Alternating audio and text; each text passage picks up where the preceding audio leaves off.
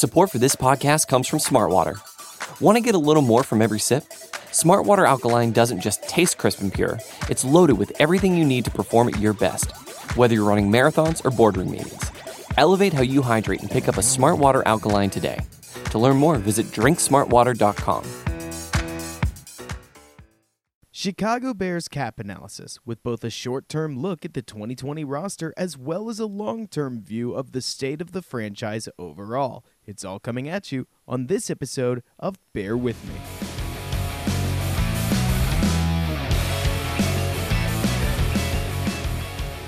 What's up, everybody, and welcome back to Bear With Me, a Chicago Bears podcast hosted by yours truly, Robert Schmitz, right here on the Windy City Gridiron Podcasting Network.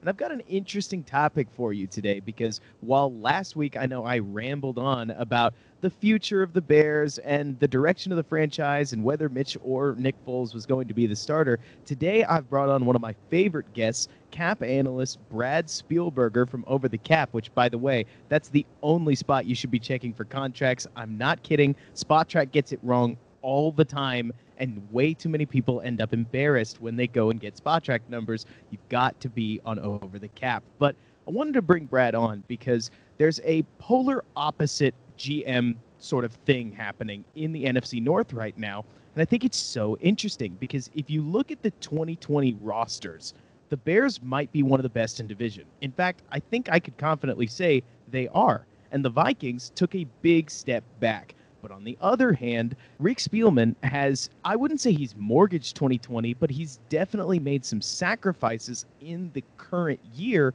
so that he can push out some serious cap resources and draft resources into the future. And the Vikings could potentially retool and find themselves on the forefront of the division in the next coming years. And it's a totally separate approach. And I wanted to get from you, Brad, a solid conversation going on what the difference is between a football team taking what they can now, doing what the Bears did, where they have tons of players across the roster. Let me name a few.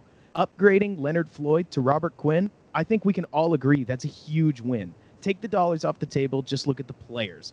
Robert Quinn is a dramatically better pass rusher than Leonard Floyd, who is one of the worst in the league. And when you can replace one of your biggest holes on an already good defense with one of the best players in the league for only a little bit more, in theory, that looks great. I mean, Leonard Floyd commanded, I think, $12 million, and Quinn commands about $16 million per year. So again, in that 2020 tunnel vision, that seems like a no-brainer. That's what you'd want to do, especially with the player on the field.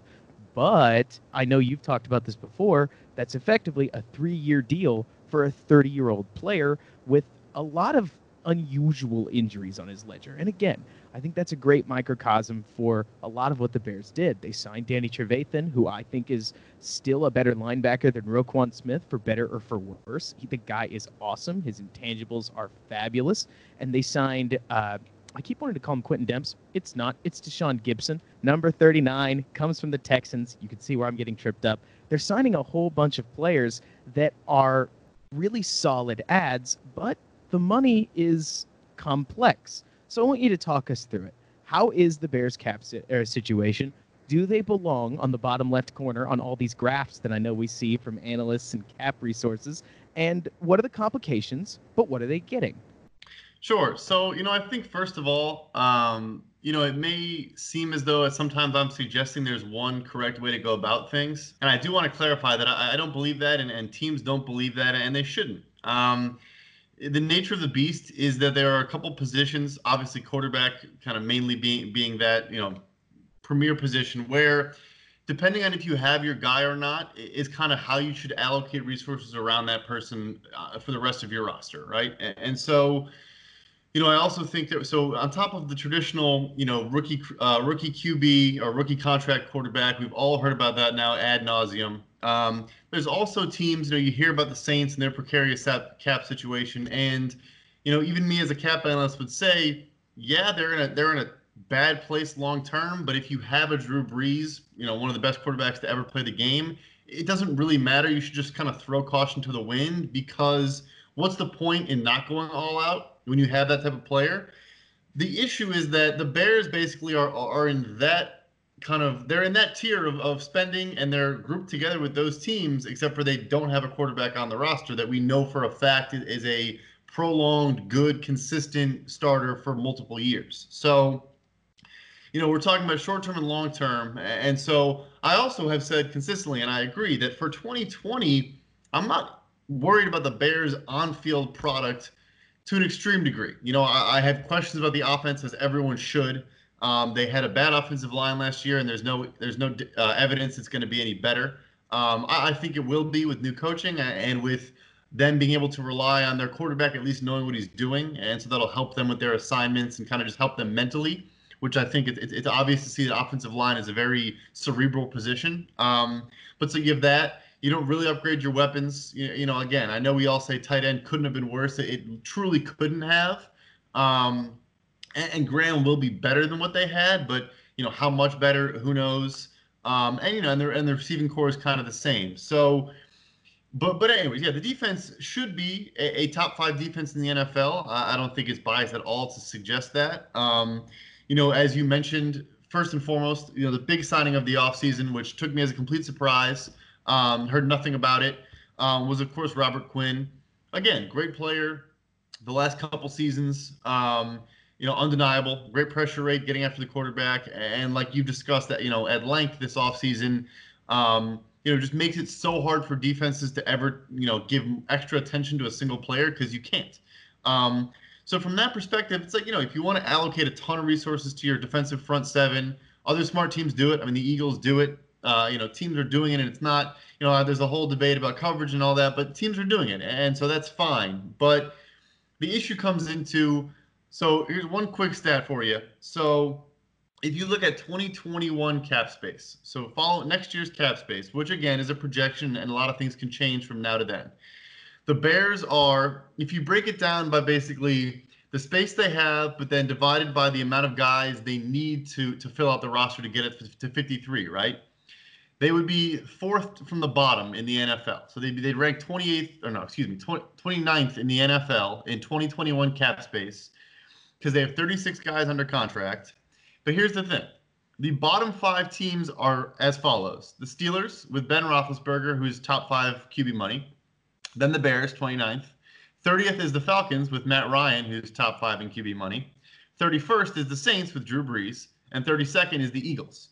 So as I mentioned, when you have a quarterback making $30 million a year that is going to be your guy for the next several years, or I guess for Steelers and Brees, for Roethlisberger and Brees, you're kind of just going all in before those guys retire, it's fine. When you're the Bears and in 2021, you don't have a quarterback is going to be your starter under contract. You don't have a wide receiver that is a proven good player under contract because Allen Robinson is currently only on the roster for 2020. And you might have to replace both of your right tackle and left tackle. And you're still that low in 2021 cap space. I mean, run through the list again. The Steelers have a good offensive line. They have good receivers. The Falcons have Julio Jones, good offensive line. It struggled last year, but they have pieces at offensive line. The Saints have probably the best offensive line in football. They have Michael Thomas, and the Eagles have probably the next best offensive line in football, and they have Ertz and all these guys. So they kind of have a justification for being in that position. Whereas the Bears, your entire offense is a question mark, and you're already that low. That's scary. Makes total sense to me, and not to mention, just to throw another perspective at things, when it comes to the Saints or the Steelers, I mean, if they have an implosion moment post Ben Roethlisberger or post Drew Brees, no one's going to care. I mean, the Mavs had the same thing with Dirk Nowitzki, just to give a basketball example. Between Dirk and Luka, they were bad. And nobody minded, because when you lose your premier starter at a premier position in any sport, everybody expects a step back. Nobody's looking at the Patriots expecting a Super Bowl this year. That's how it goes. They don't have another quarterback aside from Stidham, if memory serves, on the roster at this moment. And again, that's fine, because they just had years of Tom Brady, and we give them a little bit of slack for that sort of thing.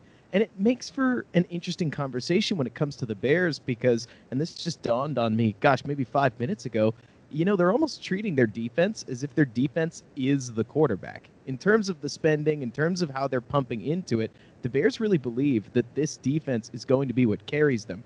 And look, we could debate whether that'll work. There's a lot of evidence to suggest that it won't. The Bills have done that for years. They've made the playoffs with some very rickety teams in terms of offenses, but have they won a Super Bowl? Not necessarily. But again, let's stay positive as much as we can, because the Bears situation, it's precarious, but what I think is most interesting is that it's vulnerable. That's the word that keeps coming to my mind. If everything goes well for the Bears, you know what? They could have a really nice 2020 and potentially lay a foundation for some solid regular season winning between 2020, 2021, 2022, 2023. Again, this is everything goes well. They could slowly ebb the bad contracts off the roster. They could retool with the first-round picks that they aren't trading away anymore. Thank you, Ryan Pace, for not doing that. And they could set things up well. But you mentioned the Bears having to replace the right and left tackles, and I like Charles Leno. I made an entire video about him. But Bobby Massey's 2 years older than him. I saw a graph when I was doing research for Leno that says that tackles start to really fall off around 30 years old, and Leno's 29. So Massey, who's 31 years old, oh boy, the regression from last year doesn't seem like it's going to come back up. It could get worse. Leno is right about to enter that region, and that's before we even talk about the fact that we're counting on a Seahawks lineman who is much maligned, and people are going all the way back to tape from 3 years ago to step in and fill a hole at right guard. And we're expecting James Daniels to have some massive step forward after what is slowly becoming a topic of conversation to say that his 2019 just wasn't that great. So if the Bears are stuck with one good offensive lineman on their roster with almost no cap space, you already mentioned it. Most of these other teams have at least the line figured out. The Bears kind of don't.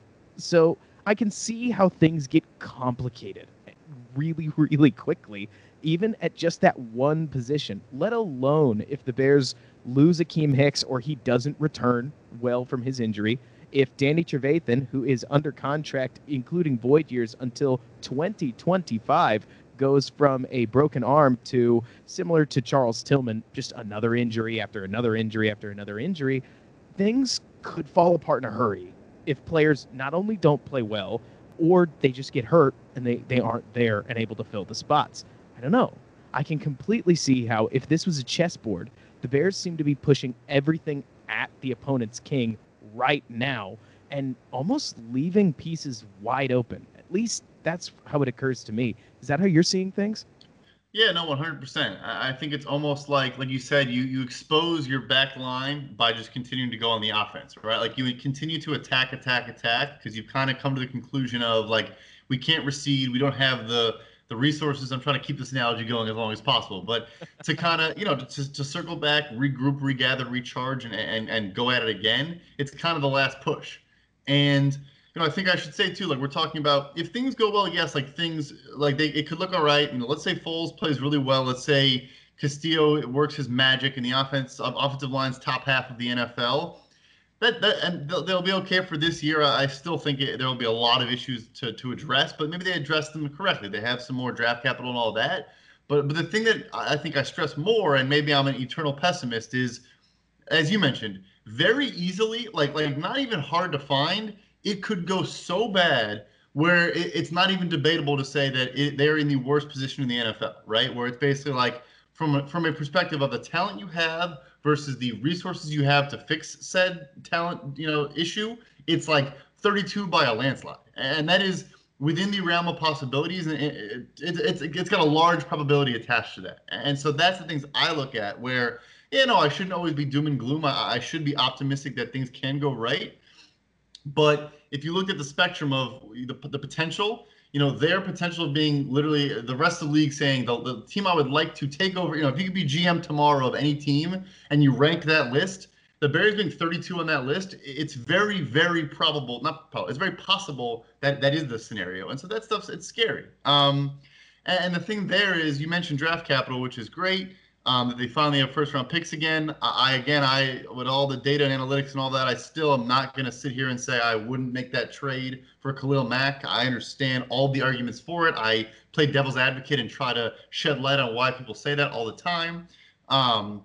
End of the day, those players don't come available. So, if they are available, it's hard for me to knock a guy. You simply don't see trades for players of that caliber. It happens like once a decade. So, and on top of his talent level, he's obviously, a great guy to have in the locker room. The culture when he got there, everything turns around. So I personally won't knock that, while I understand all the arguments against it. But as you said, I thought a very interesting point you made was that they're treating their defense like the quarterback. It's actually, if you literally look at, okay, Khalil Mack's APY is $23 million, and Robert Quinn's is now $14 million a year. $37 million to the quarterback room is actually like a regular kind of, NFL allocation, right? Maybe it's 30-7 versus 23-14, but that's like pretty much what it looks like. And you're giving that to two edge rushers. Of course, extremely valuable position, will always be in the top 3 or 4 most important positions in football. Not debating that, but are they worth that dollar amount? No. Like, I'm not even gonna say probably not. No. Like, you can't really justify $37 million on average to two players that that do one thing, and that if an offense does quick passing, quick outs with 2 seconds until the ball's out of your hand, are effectively neutralized. That's not worth $37 million. So. Well, it's funny. You've given me so many things to talk about. I'll try to see if I can't cover them all. So you've always brought this up. I know I've brought this up in my Robert Quinn study, that the Dallas Cowboys had both DeMarcus Lawrence and Robert Quinn. I mean, that's about as good as you can ask for. DeMarcus Lawrence, he was just as productive as Quinn. Not quite. Quinn was absolutely astoundingly productive in 2019, like almost unmatchably productive. But DeMarcus Lawrence was right at max level. And that didn't really help the Dallas defense, who was Byron Jones and a bunch of other guys, and because their secondary just couldn't make the plays. It's wild how much defense is a unit, because if the Bears lose Kyle Fuller, or Jalen Johnson ends up hurt, or just not that great, the Bears could end up suffering the same fate that tons of these other great edge rushing defenses do, which is quick outs kill them. I mean, we saw up close and personal in 2018 what it looks like to lose one safety and have your entire defense's strategy just go out the window. Because when Eddie Jackson couldn't play, Adrian Amos just couldn't fill his shoes. Not a lot of people can. Eddie Jackson is well worth the money that he's being paid. And one thing that I'll just throw out, and Brad can talk about this if he wants to, is that Eddie Jackson was way more value when he wasn't paid. That doesn't make him not worth the money. That doesn't mean that somehow you don't want to pay a player like Eddie Jackson. But it does mean that going forward, Eddie Jackson, in terms of roster value, it changes a little bit. Again, doesn't mean you don't want him. You pay good players. That's the name of the game in football. You don't want to not pay good players and then pay bad players, because you're going to pay somebody, kind of. But moving on from that, Eddie Jackson is somebody that you want on your roster, and when your 23, 21, whatever it is, $20-ish million safety isn't on the field, that becomes really problematic. Now, another thing that you mentioned that I think we kind of have to talk about it is, you talked about draft capital. You talked about how poor a situation the Bears' future prospects are. And one thing I think is kind of funny is Bears are left waving the flag and celebrating just how nice our draft capital situation is, when all we've done is kind of get back to neutral. Like, we're not under. We're just back at regular. A lot of other teams, like the Vikings, are accumulating multiple first-round picks, multiple second-round picks, multiple third, fourth, fifth, sixth. And despite the fact that Ryan Pace has shown a propensity at being outstanding in the fourth, fifth, sixth round, that hasn't really pushed him to accumulate more of those picks, and you'd almost wish he did. I mean, one of the ways you talked about this, about being an eternal pessimist, I don't think you're being fair to yourself, because what I want to do is I want to lay out the theoretical path forward for the Chicago Bears. I want you to tell me how realistic this is, Brad. Okay, so 2020, nobody gets hurt. Foles throws for 4,000 yards. Bears put up a pretty good season. They beat the first person in the divisional round. They go to the championship round. They lose. They have a Titans year. That's what happens. Tariq Cohen, he rebounds, because why wouldn't he? David Montgomery, 1,200 yards. Offensive line, pretty good overall. They bounce back. Okay, so we move into 2021. We draft some bangers, like first round, right tackle, he's good. Second round, right guard, he's really good. Charles Leno, he's good for 2 more years. He just sticks around. Allen Robinson, he gets paid, but not as much as you might think. Not Amari Cooper level. No, he just takes the same money that he had, so that the cap situation doesn't change too much. Third, fourth round, we keep going, we keep drafting people, and we have to move into 2022 before I even fully fix the offensive line. I could keep trying to play out this scenario because, of course, it involves drafting the next Akeem Hicks, who's one of the most disruptive linemen in the NFL. I mean, he doesn't get talked about how he's in that almost Aaron Donald class. People won't put those names together, but his 2018 season was that good. But you're going to see pretty quickly that I'm basically going to have to say that every single draft pick is a knockout. I mean, every draft pick is super good. And I just want to toot Brad's horn for a little bit. He has studied every single draft pick, every single trade, everything about the draft. And I'll go ahead and turn it over to you because I know you've got a verdict on it. Let me just tee it up for you. Can you beat the draft, Brad? Well, a lot there as well, and I'll try to chew all the meat off that bone. But I mean, data suggests that you cannot beat the draft, and this goes back before even the timeline I researched. You know, I read obviously in preparation of our book, other analyses going back to the 90s. I think one even went to the mid 80s.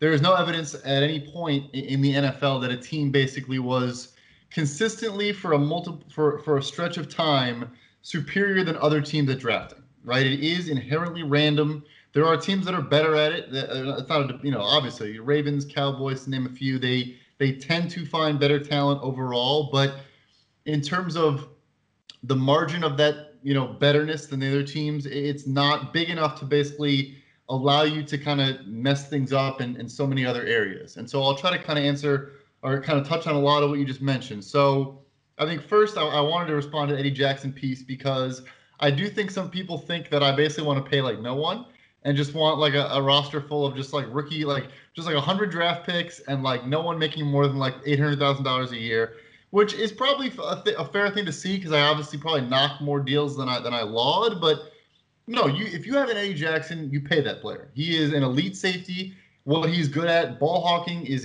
extremely valuable, and there's no reason to doubt that he will be able to continue to do that for a couple more years. Like that contract, it's number one in the NFL at safety, $14.6 million a year, and I have zero qualms about it whatsoever. And I would do it, 10 times out of 10. But the issue is now tying into the draft is that, as you mentioned, it's a simple reality of an Eddie Jackson getting paid $700,000 in 2018 and doing what he did is like one of the most valuable, on a per dollar basis, one of the most valuable players in the NFL. Now, an Eddie Jackson making this 2020 is actually still cheap. It's kind of the last year of his rookie deal, technically, but then it balloons to I think 11 million in 2021. But anyways, even still, then that player not only does he have to play at the same level to justify the money, the second piece is more important.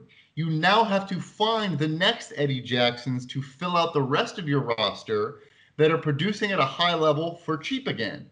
And the thing is that's why you knock, all the trading away of the draft picks is that the funny thing about it is not only are you looking for studs and trying to find your next Eddie Jackson, but also your Adrian Amoses, your Jordan Howards, your Nick Kwiatkowskis, just guys that can give you 40% of snaps in a season and they're not losing games for you is valuable. It's very valuable. And when you have 5 draft picks a year for the last 3 or 4 years, none of them in the first round for the last couple of years, no second last year because of the Anthony Miller trade, no third, because the David Montgomery fourth, and now they're going to have no fourth again next year because they already traded it away to a division rival Vikings, which we'll bring ourselves back to that kind of comparison as well. But when you keep doing that, you're just losing the opportunity to find value.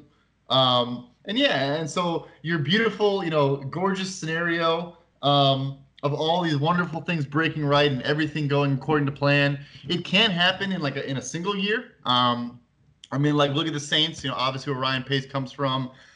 That 2017 class, when you land Lattimore, Ramczyk, Kamara, Marcus Williams, like that literally changes your entire trajectory of your roster and your team. It's almost funny. Like if you ask me if they have a bad draft class that year, I think Breeze is retired. I think Sean Payton is like the OC for the Cowboys. Like I genuinely think like things are drastically different in New Orleans. So it can happen, but obviously it's not. You can't bank on it.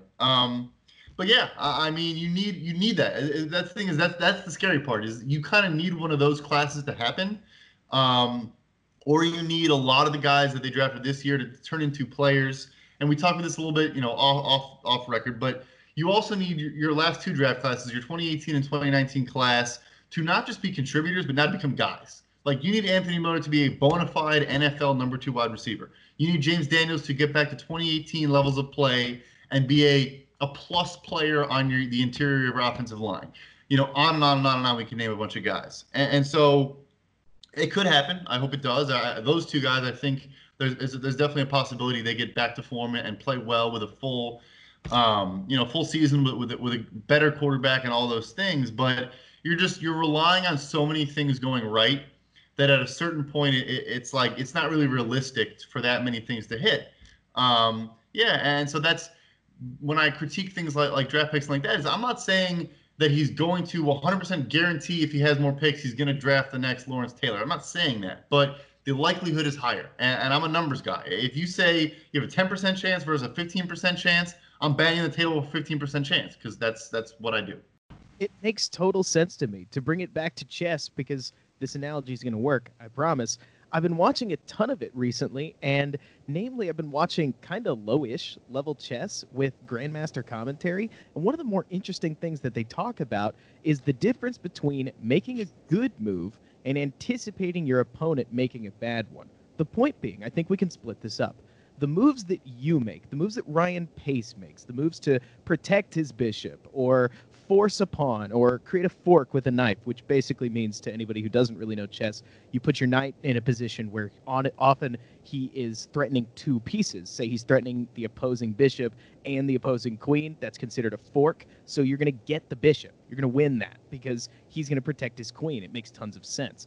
Well, the difference between you making a good move and the opponent blundering, which is what it sounds like, and you benefit off of it, is kind of similar, I think, to the difference between trading away something like a second-round pick and a fourth-round pick, which is what the Bears did to, quote-unquote, draft Anthony Miller a year early, which at the time I really agreed with. And I still love Miller, the player. He's one of my favorite players on this roster, so don't think I'm coming down on Miller himself, but we did sacrifice a body, a human being, out of the fourth round that could have been on the Bears roster for the privilege of having Anthony Miller a year early.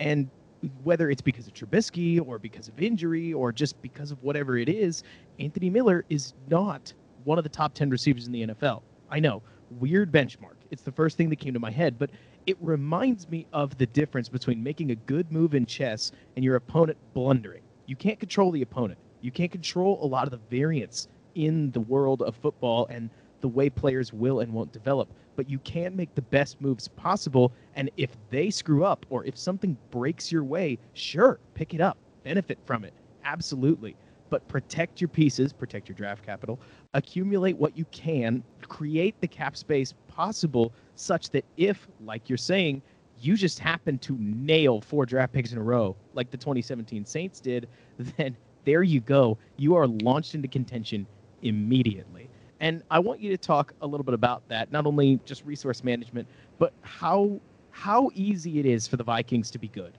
basically, in the future, partially because of what they're doing. Because as Stephon Diggs, I mean, I think trading Diggs was a great move. Getting what they got for him, I mean, this is just my opinion. I know Diggs is a great receiver. I think he's awesome. But understanding that paying him was going to be complicated and being able to get from him what they did, I mean, that's the kind of move that sets you up for the future when you know that your now isn't quite good enough to beat Patrick Mahomes, Travis Kelce, and Tyreek Hill all in a line, which, I mean, how many can right now? Hey, it's Kaylee Cuoco for Priceline. Ready to go to your happy place for a happy price? Well, why didn't you say so? Just download the Priceline app right now and save up to 60% on hotels. So whether it's Cousin Kevin's Kazoo Concert in Kansas City, go Kevin, or Becky's Bachelorette Bash in Bermuda, you never have to miss a trip ever again. So download the Priceline app today. Your savings are waiting. Go to your happy place for a happy price. Go to your happy price, Priceline. Find a fresh take on a fall getaway to Wilmington, North Carolina and beaches. Enjoy hiking trails in a state park, fresh seafood with a side of live music, and fall festivals galore. Then live it up along the Riverwalk in Wilmington's historic downtown. With 3 island beaches, Carolina, Curie, and Wrightsville, and a vibrant downtown, you get the best of the Carolina coast all in one place. Plan your fall getaway at WilmingtonandBeachesVacation.com. Absolutely. Yeah, no. So I think that one interesting thing I thought of there when you're talking about chess, which is one-on-one, another thing that I think that we as Bears fans have now seen more people kind of make fun of this line, which he says every draft, which is he has to go get his guy. And I think fans have finally started to realize, like, teams are going to fall in love with guys in their draft board. But understanding that, like we talked about, the draft is random. Things happen. Things may not break your way. The patience that comes with just waiting can be so valuable, and you might even end up getting a better guy as well. So, but here's off of that branch. Here's what I think his biggest issue is with strategy is that Ryan Pace is always trying to build the best Bears roster humanly possible for right now, with not really a consideration of other teams around the league. And by that I mean, let's say there's 32 countries in the United States, and on today, on June 20th of 2020, wheat is the most important resource in the world, and the more wheat you have, the more valuable you are.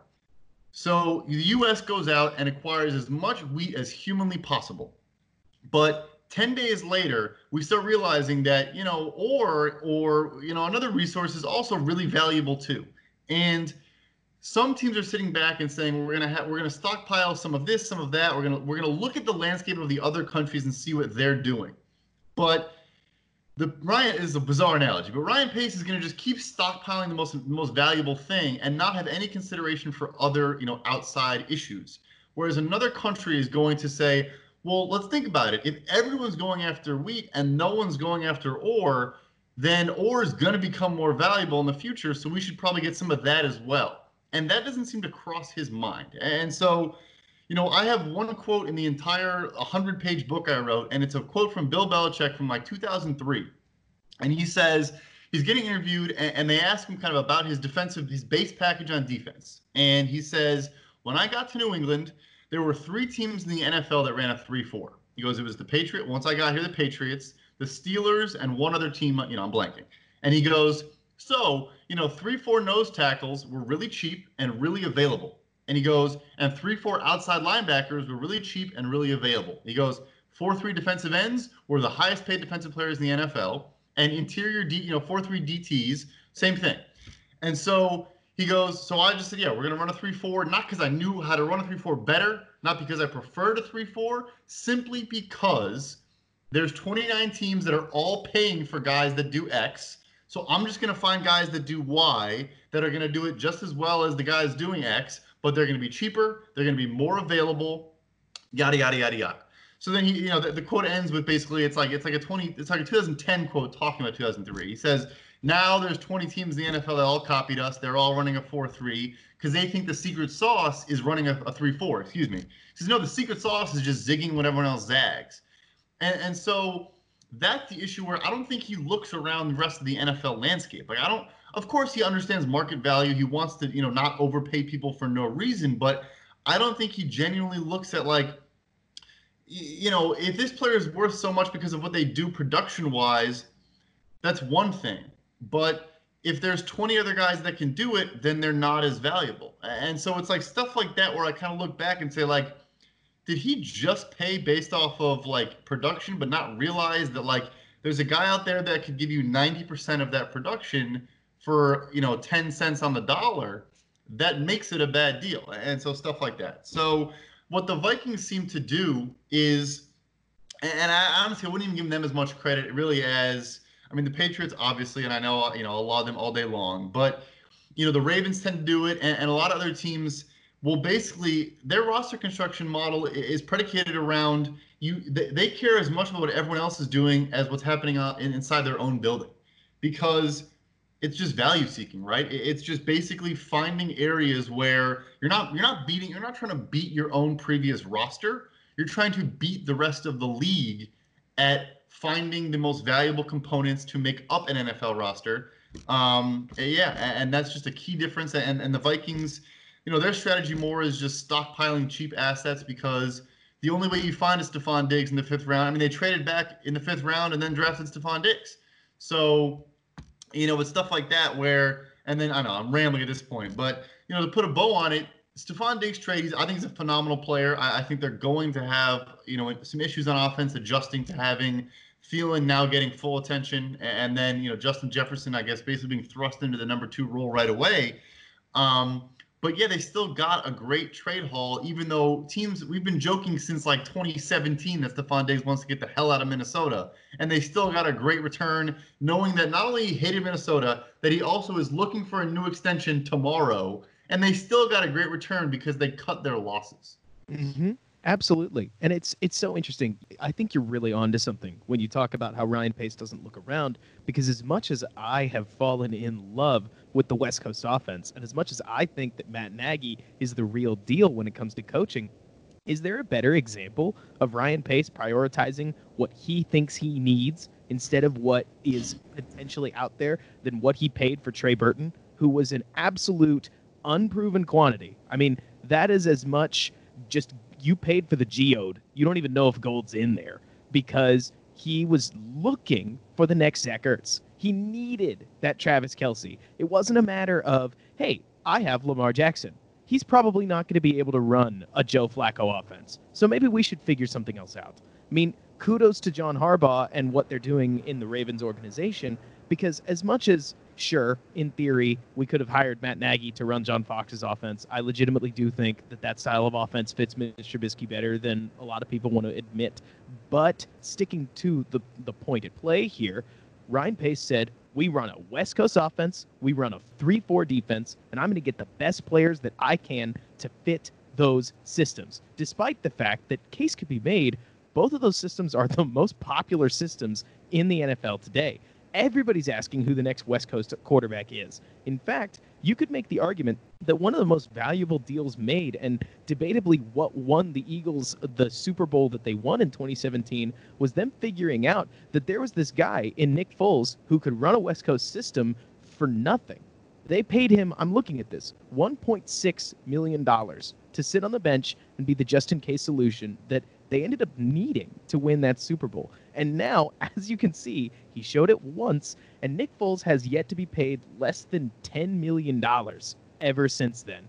And that is, it's a little weird because in 2020, it says on OTC that his cap number is $6.66 mil for the next 3 years. But the point remains, Nick Foles is getting a lot of money because he proved he can run the most popular system in the NFL, or at least one of the more visible offensive systems in the NFL.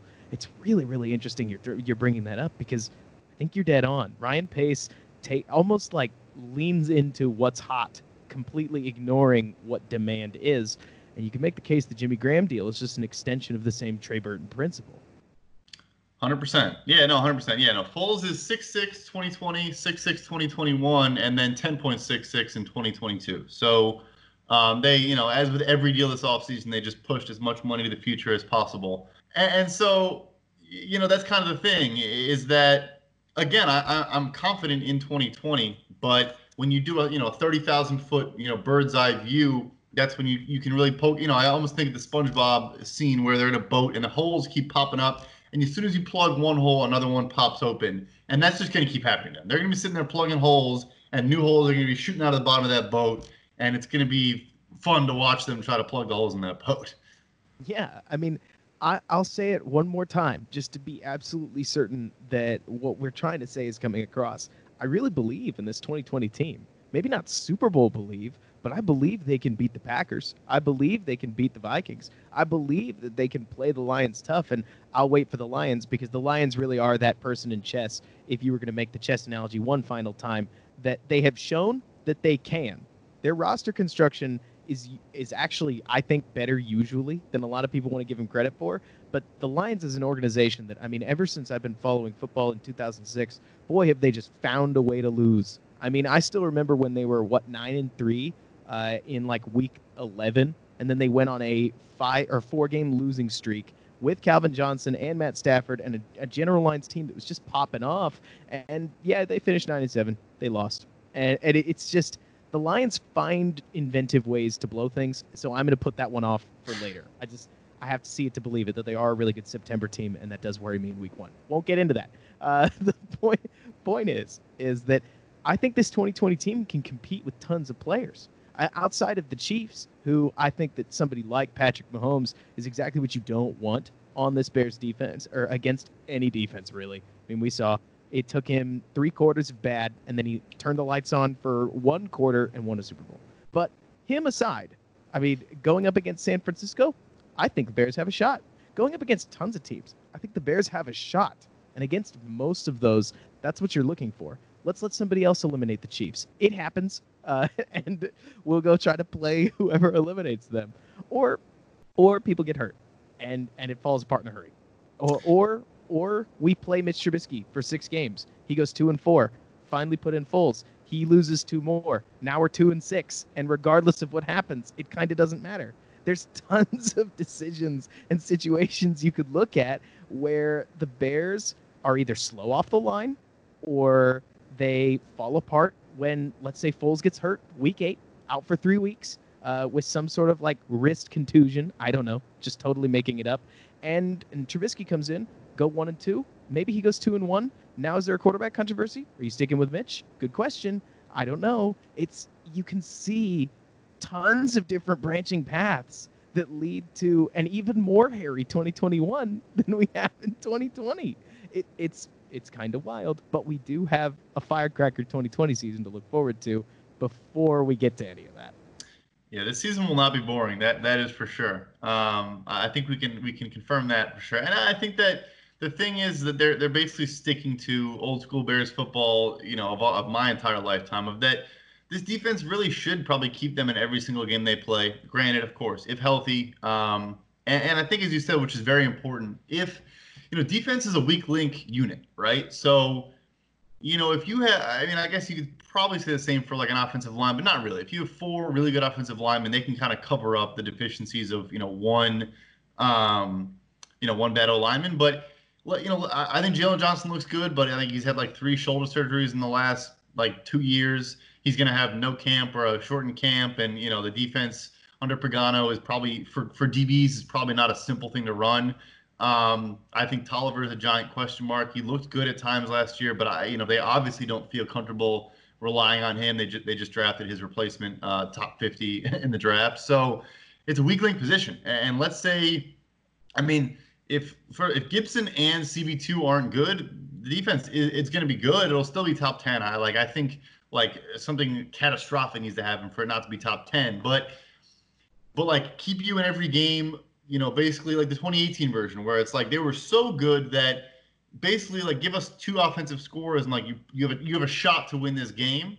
Hopefully they have a kicker. That's we haven't gotten there yet, but God forbid, let's ignore that. Let's forget that. But yeah, so it's like you need that defense again where they're basically carrying you. And then my thing comes back to, and we discussed this again off air, but that team will get you in the playoffs. That team in 2020, that team's not winning, playoff games. Maybe 1, maybe 2. But the old adage of, with the Bears, defense wins championships is not a thing. Like you said, you need Pat Mahomes to turn it on for 15 minutes and games are over. He did it every playoff game, not just Super Bowl. So yeah, I think they could easily trickle in as a 4 through 7 seed. I don't really see. They could win the division. I have no issue seeing them winning the NFC North. I really don't. I think it's a down year for the division. Normally one of the better divisions in the NFL. I think the Packers are going to regress hard. The Vikings are going to be good in the future, but just have so many new guys, new faces, and couple that with no offseason. Good luck to them in 2020. But yeah, so. It's so complicated and weird because I agree with you. It's not that I think that this Bears team is an A+++ or something in 2020. I just think that the usual top dogs of the division are taking a bit of a step back. I don't think it's ridiculous to say that the 2020 Packers have really, really 2019 Bearsy vibes. I mean, it happens. It's probably going to be a hot thing for a little bit. I know normally the rookie head coach comes in and has a solid season, and then he has a really good season in year 2, but we're starting to kind of see the inverse a little bit with Sean McVay, who I understand he went to a Super Bowl pretty quickly, but things got worse after that. With Matt Nagy, Matt LaFleur could very well follow in that footstep. I don't know. Don't need to talk about the Packers more than I have to. The point is, like you're talking about, the Bears have put together a pretty good football team. There is no foundation whatsoever at quarterback, which now more than ever is just taking over the league. I mean, for years, if you want a case study, go watch any Seattle Seahawks game, and you'll see a pretty rickety roster being held up by one of the best quarterbacks in the National Football League and consistently finding a way to end up above 500. I mean, sometimes despite all odds. Way too many clips out there of Russell Wilson running for his life in the pocket only to find a 35-yard gain downfield. But to just keep this a little Bears focused, it'll be interesting to see how they navigate things. It's super easy to screw this up. I think that's where you've talked me into. There are a whole bunch of gambles that they made on different things. This whole situation looks different if Mitchell Trubisky is playing at, I mean, even Derek Carr's level, but let's say he's the consistent top 9 quarterback in the NFL. He's 9th best. The whole roster looks different. Everything changes a lot in a hurry. Maybe they don't need to make some of the offseason signings that they did on defense because they feel confident in their quarterback. But as it stands, they've got a major hole there, while they are also going to quickly have a right and left tackle problem. That's one that keeps coming up to me. It's sort of the three-headed Cerberus of this Bears team going forward, is that right, left, and center, in the sense of quarterback, are all under serious threat. It'll be interesting to see how they manage this roster, but I don't know. I don't want to see the house of cards fall down. As a Bears fan, I hate that. It would be the 3rd time in like 7 years if we count John Fox, but hopefully it doesn't happen. Hopefully Bears strike gold magic. It'd be a lot of fun. I think that the question I kind of want to leave this with as well for listeners is kind of, because I've been wrestling with it kind of all off season, is that, you know, I do like to honestly push back on the notion of, like, if you don't win a Super Bowl or maybe make a Super Bowl, like, not only a season's a bust, but, like, you know, a little spurt of trajectory of, like, you know, you see teams with, like, you know, again, the non-Patriots NFL, like, all right, there's a 3-year stretch where they're like, this team's competitive. You know, probably the Vikings, 2016, 2018 range, like. Chiefs, I'll beat this drum into the ground. The Chiefs were fine with Alex Smith. Nobody thought they were a Super Bowl competitor with Alex Smith. And that's the best case scenario for Nick Foles, is that he comes in and he's Alex Smith for a couple of years, and it's fine. It's okay. Point is that the Chiefs did what we're talking about. They took a very weird roster situation. They added a B-ish guy in Alex Smith at quarterback, who I think it's underrated, but he could run a West Coast, and they just built around him until they, you know, hit the home run of home runs with Patrick Mahomes. Now, of course, teeing yourself up to find the next Patrick Mahomes is something that a lot of teams are going to do, a lot of teams have already tried to do, and a lot of teams are going to fail at in a hurry. But they did it. And like you're saying, winning is almost undervalued. You don't have to try to win the Super Bowl every year. Some teams are just too good. It's okay to say a 10-6 season makes us better long-term than 5-11 and everyone's fired. Everybody likes to talk about the draft picks as if that's helped the Browns in eons. Just because they were able to draft Baker Mayfield doesn't make either Baker or their team any better. That's a massive talented roster, and if you put them in different uniforms, I bet they win more games. I can't explain it, but if you put them in a Patriots uniform, Myles Garrett, Baker Mayfield, like all the talent that they have, I just think things would be different. Like you're saying, regular season success, undervalued. Yeah, no, and I think that, you know, you always want to, again, like, as much as, you know, tanking and all that is fun for people like me to think about, because you know, just the idea of starting fresh is kind of an entertaining, you know, path. I think that the Alex Smith Chiefs analogy is fair in that, you know, Eric Berry, bad contract, Justin Houston, bad contract. Like, they had to, like, really kind of sort of not really restart because they had a lot of other good draft picks. I mean, Got lucky in some areas, just kind of, but anyway, well, obviously got the luckiest thing of all time, but, in like maybe the greatest quarterback to ever live. But there is definitely a path where you say, all right, let's convince this young nucleus that they should be confident in who they are and how they play. Let's let them make an NFC championship game or an NFC divisional round. And then still probably kind of, hit the restart button, try to get this quarterback, probably this draft, maybe the following. All of this is kind of thrown into confusion with what's happening right now. But I would just say the people need to realize is that is the probably like best case scenario.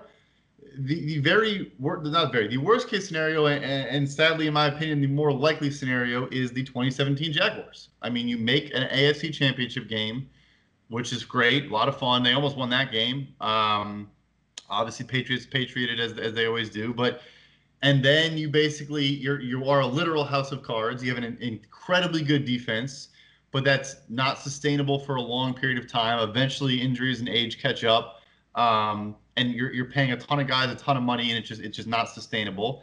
And then you either go the route of trying to, the bigger mistake they made was you give Bortles that second contract. It wasn't an earth-shattering contract. It was, I say 3 years for like $54 million, something like that. But just trying to keep it afloat and then what happens is now they're 2 years later and they tore the entire thing down. And so I think my thing is the only reason I would say, not that it would be good if they were bad this year, but if you can accelerate that timeline because it's forced upon you, it might just make like a rebuild's coming. I think that it's fair for me to like, and the word rebuild I think scares people. They think it means like literally you got your entire roster and then in 2 years you don't recognize a single name on it. No, but it's like you have to replenish. Let's say out of the 22 starter spots, like 8 of those are going to be new faces. Like that's a rebuild in my opinion. Around there, half or close to half. Like call it a remodel. It's sure. It's the same difference. An update. Like, we don't have to rip down the house. Like the ideal solution, because I'm right on your same page, is that the house doesn't get torn down, but maybe we have to remodel the dining room, the whole upstairs. It's going to be different. Like you're saying, tons of change is coming. It's just a matter of whether, just to pick a name, whether Matt Nagy is going to be the head coach, whether Ryan Pace is going to be the GM, whether Khalil Mack is going to get to see those winning years. I kind of think what you're getting at, right? Yeah, totally. No, yeah, exactly. Is what is the nucleus that lasts through this? And I think that what I'm saying honestly is that I love Khalil Mack. I think I like Matt Nagy. We'll see how he adjusts from last year to this year. I think, again, you bring in the whole new offensive staff, and again, training camp and all that's kind of cut short. But I guess that's one benefit to having the same offensive line and same kind of weapons. Maybe that helps in some way. Is that if you do it quicker, because you see NFL teams, I mean, the 49ers went to a Super Bowl, then an NFC championship game, then were god-awful for 3 years, like worst team in the league bad for 3 years, but then they are back in the Super Bowl. So are the Bears going to try to prolong it like the Jags, where it's like a 3-year fizzle and you go like 7-9, I think the year after the AFC Championship game, then like 5-11, then again 5, they're going to be awful this year. But now they had 2 first-round picks this year. They're going to have, I think, 2 first-round picks next year as well. So they waited, but now they're completely bottoming out. The Bears don't have to do that, but if they wait and try to keep paying 30-year-old defensive players, then they're going to have to do that. Mm-hmm. The goal is not to end up like one of those baseball teams that we all have followed at some point in our life, where you say, well, they're going to be bad for the next 3 years minimum. It just doesn't have to happen in the NFL. A lot of teams kind of tell themselves that it does. And the 49ers are weird. They got bad so fast in a way that I don't think the Bears even could.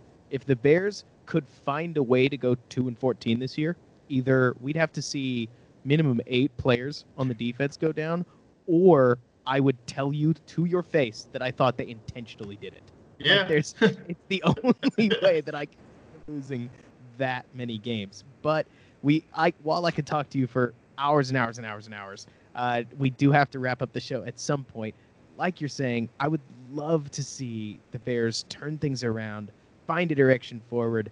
But as somebody who's not I don't ever feel qualified to suggest Cappy things. I do my best. I'm right where you are, probably. I just want to sit and watch it happen. And gosh, I would love to see Ryan Pace pull a rabbit out of his hat over the next couple of years. Yeah, I think the only thing we can do now is let's just enjoy 2020 for what it is. I'll stress about the future at another time. I think when it is the off season, all I'm thinking about is off seasons and roster moves. I just need some football, and even though it'll be in the back of my mind, it doesn't matter. Let's enjoy some Sunday football action and forget about everything else. And Brad, where can people find you online?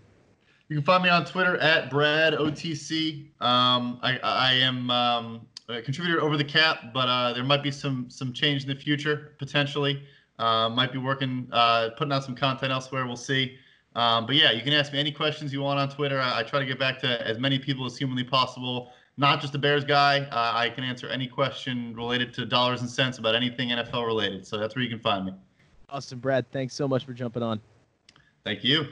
And that's about all I've got for you today. Thanks so much for checking the show out, and if you enjoyed it, be sure to rate the podcast on Apple Podcasts, Spotify, or whatever other podcast listening service that you are using to listen to this show, as well as often leave a reply or a review just so that we at the Windy City Gridiron Podcasting Network can get a feel for what you like, what you dislike, and all your other thoughts about our plethora of different Bears shows. If you like what I have to say personally, check me out on Twitter at Robert K. Schmitz. That's RobertKSchmitz,